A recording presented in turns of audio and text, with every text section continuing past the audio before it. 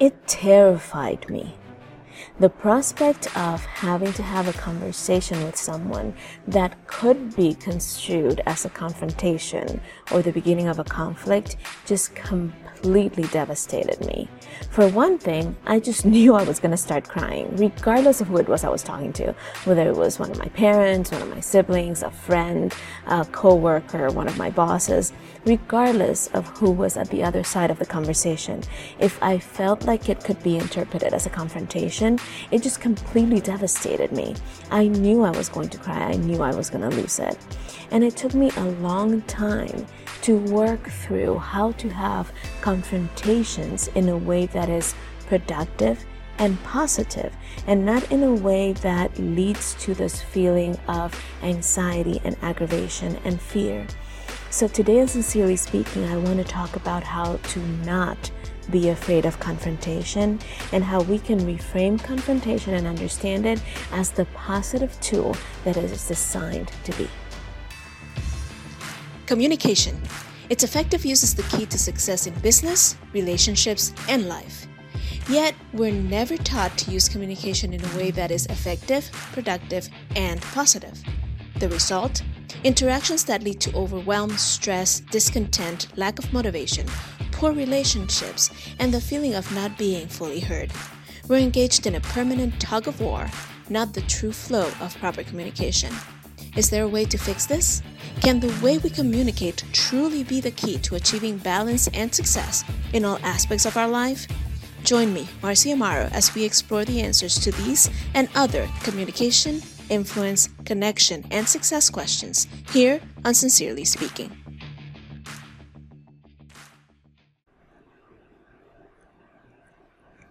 So the first thing we need to understand is that confrontations, conflicts, and most words that begin with that prefix con, con, we tend to attach a negative connotation to.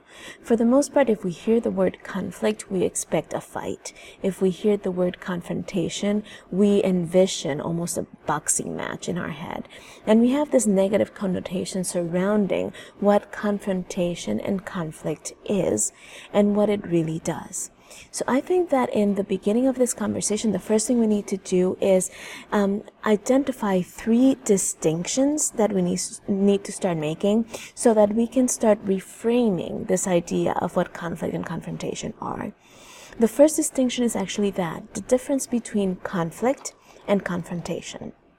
See, a conflict is a clash or a disagreement. So when you are in conflict with someone, there is something in the air that is oppositional, that you don't agree with, that could potentially become an issue because the people involved, you're all pulling in different directions.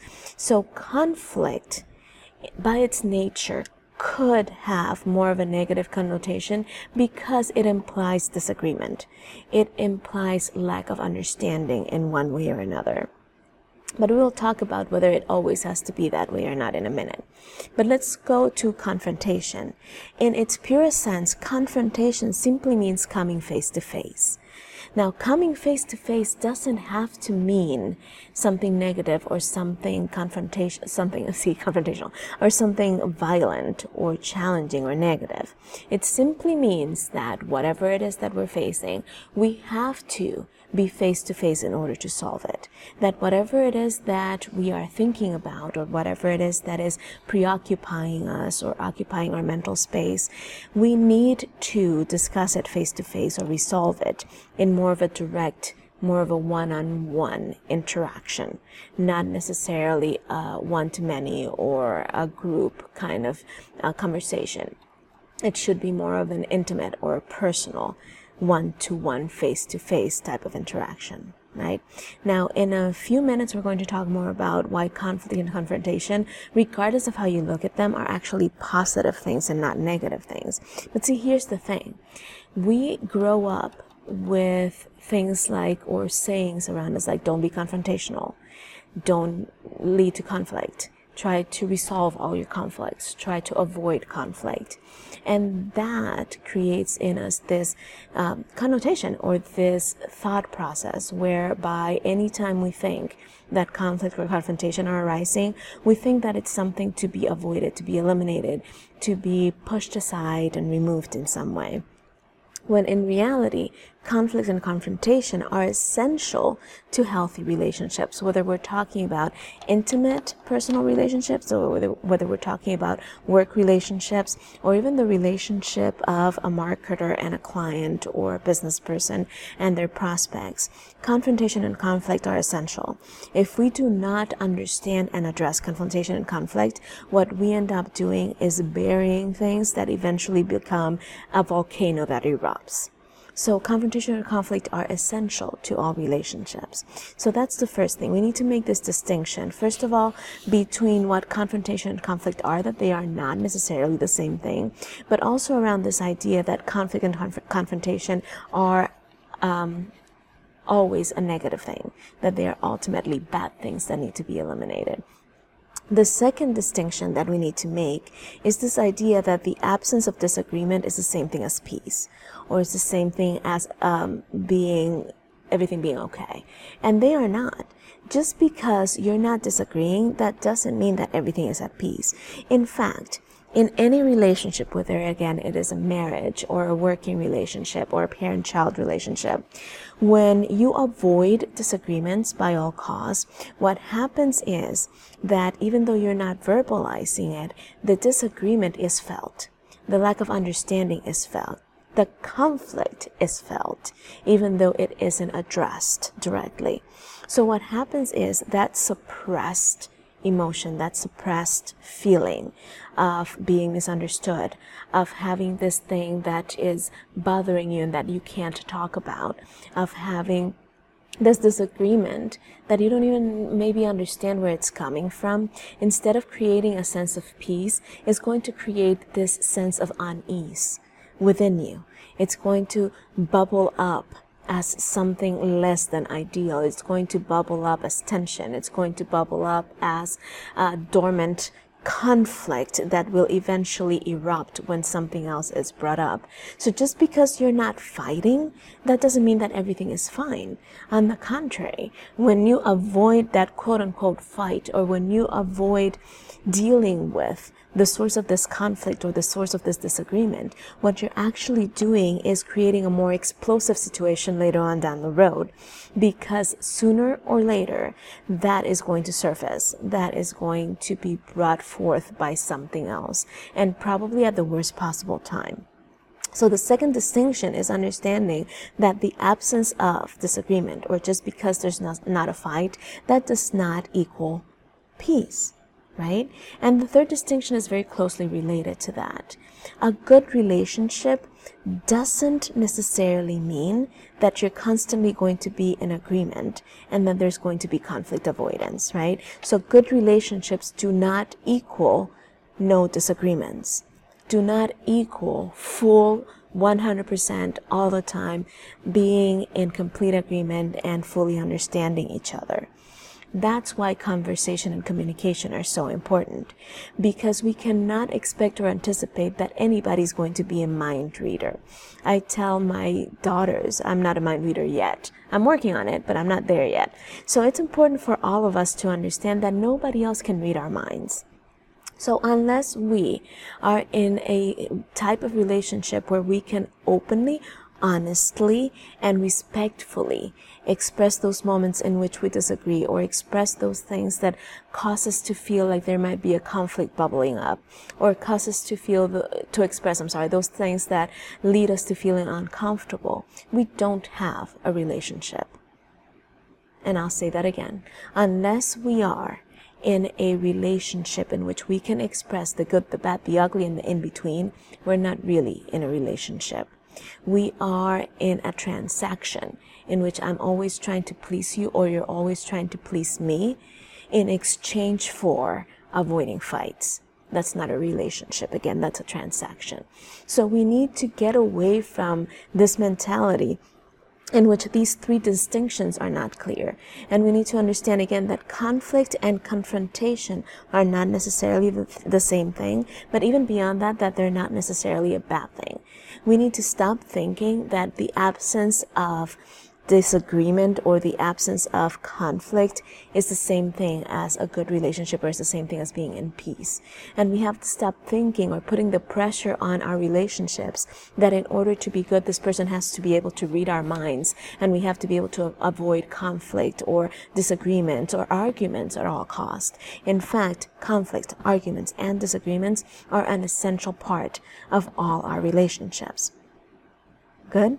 Now, the other thing we need to understand is why we are afraid in the first place. We are afraid because we feel that if we enter into this confrontation, we might actually end up losing or damaging the relationship to the point where it will no longer be there, or it will no longer be a good, positive, or present part of our lives. So in essence, we are not really afraid of our thoughts or our differences. What we are afraid of is of not being enough to sustain the relationship in spite of the differences. We are afraid of being judged. We are afraid of being misunderstood. We are afraid of offending or being offended. And ultimately, we're afraid of being abandoned because of what we say or how we say it. But all of these things arise because we have either not set boundaries in a clear, effective way so that we understand how far we can go in a relationship, or because we're generalizing prior negative experiences, or ultimately because we're making assumptions on how the other person is going to take the information that we need to present. So ultimately, the fear that we are experiencing before a confrontation, or the fear that we are experiencing before conflict arises, is not directly related to the source of the disagreement. It's related to all this other baggage that we're pinning on the confrontation or the conflict. So it's really arising from prior experiences that we are generalizing, or things that we know are not clear, or assumptions that we're making that we have no way of knowing whether they're true or not unless we test them by going through and discussing this conflict or this source of disagreement. All right. So how do we actually go past the point of being afraid and into a space where we can have this confrontation? And again, let me remind you that I have struggled and continue to struggle with this desire to just live in peace and just not rock the boat and just leave everything, leave well enough alone, as they say. But I have learned through my studies and through my practice and through my working with clients that the worst thing you can do when you feel conflict, when you feel disagreement, when you feel misalignment in a relationship arising, the worst thing you can do is try to sweep that under a rug and ignore it and pretend that it's not there. Because again, what you're going to do, imagine, if you will, a rug, and you keep sweeping all these things under the rug. Eventually, you're going to have a little mountain under the rug of all these things that are there. Imagine that the rug grows to the point where it just can no longer hold things, and it just starts breaking apart and things start erupting out from under that little mountain that you created, right? So when you sweep things under the rug, pretending or thinking or believing that this is the way to get through it, this is what you need to do, all you're doing is creating a volcano that is eventually going to erupt, right? So the very first step in overcoming your fear of confrontation is understanding what is really the source of the fear. What is it that we are really fearing right now? Is it really the content of the conversation, or does it go deeper? And you will find that it typically does, right? Is it a fear of being abandoned? Is it a fear of being misunderstood? Is it a fear of being misjudged, or just judged in general? Sorry about that. Or is it a fear of offending or being offended? Now, once you identify what the true source of the fear is, you can start questioning that fear and identifying why that fear is maybe even a little bit irrational or unfounded at least, right? So you can start saying, okay, I'm fearing that if this confrontation takes place, I'm going to be abandoned. This person is no longer going to be in my life. Now, how well do you know this person? Have you ever had any other kind of disagreement with this person and the person is still there? Or has the person confronted you or come to you with a disagreement and they're still there? So how likely is it that you're going to be abandoned if you just speak up? How likely is it that you're going to offend this person to the point where they are no longer going to want to have anything to do with you? It's very unlikely. So once you come to terms with that realization, once you understand the truth behind it, you can negate it. You can prove to yourself that that is really not a founded fear. If you're afraid of being misunderstood, well, let me tell you something. The only way you're going to be understood is if you express what you're really feeling. So it's irrational to fear confrontation because you don't want to be misunderstood. If you don't have the confrontation, you will continue to be misunderstood because people will bring their own interpretations to whatever it is that is happening. If you fear being judged, well, let me tell you something. You're judged 24/7, all the time. Every time, and you do it to others too. Judgment is inevitable. You're going to judge one another. We are going to judge one another, whether it is because of our outfits or because of the way we speak or because of our hair, whatever. We are constantly judging one another. Now, the problem is not judging or being judged. The problem is, are you going to give yourself an opportunity to prove or disprove that judgment? Are you going to give the other person a chance to prove or disprove the judgment you're making of them? So the only way that you can disprove a negative judgment or actually give evidence and support to a positive judgment, and negative and positive being used loosely here, right, is by having the confrontation in the first place and giving evidence to the type of person that you really are. So confrontation is essential to overcoming and proving all of these fears wrong. And once you understand that, and once you can identify and pinpoint the true source of your fear, then you can start gathering evidence against that fear and showing to yourself and proving to yourself that it is unfounded and or irrational. The second thing is to clarify the results you're looking for. Think about what's really driving this confrontation, this face-to-face conversation. Think about honestly and purely at its most foundational sense. Why is it important for you to express this disagreement? Why is it important for you to have this face-to-face conversation? Is it just because you want to win? Is it because you want to get even? Then maybe at this point, it's just better to check yourself and check your intentions and then maybe postpone or not have the conversation. But if your intention is to deepen the relationship, is to make sure that the other person fully understands you and that you fully understand the other person. If your intention is clearing the air so that you can be certain that you are starting on the same foot, or that at least you understand where you disagree and why. If it's maybe to clarify expectations and boundaries and make completely crystal and abundantly clear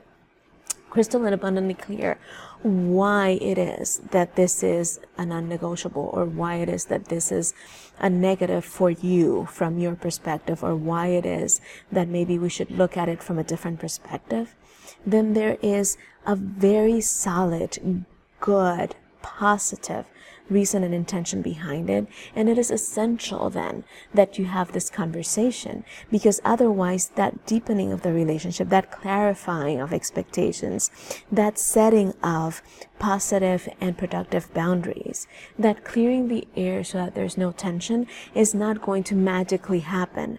So if your intention is pure and your intention goes beyond transaction and into transformation, for you, for them, for all of the people involved, then it's important to get over yourself and start thinking about them and the impact on the other people involved. And once you remove yourself from the equation, once you stop thinking about how you're going to feel and start thinking about how it is positively going to impact the other people involved in the relationship, the fear dissipates. Now, very closely related to that is this idea of empathy, right? Part of the reason why we fear offending or being offended is because we fail to show empathy, or we are not clear on whether we're going to be able to empathize with the other person, or the other person is going to be able to empathize with you. So once you put yourself in a position to try to see things from their perspective, to try to see why they might object to what you have to say, to try to understand where they might be coming from. And like I've said before, to fully believe in your heart that they are doing the best they can with the information they have.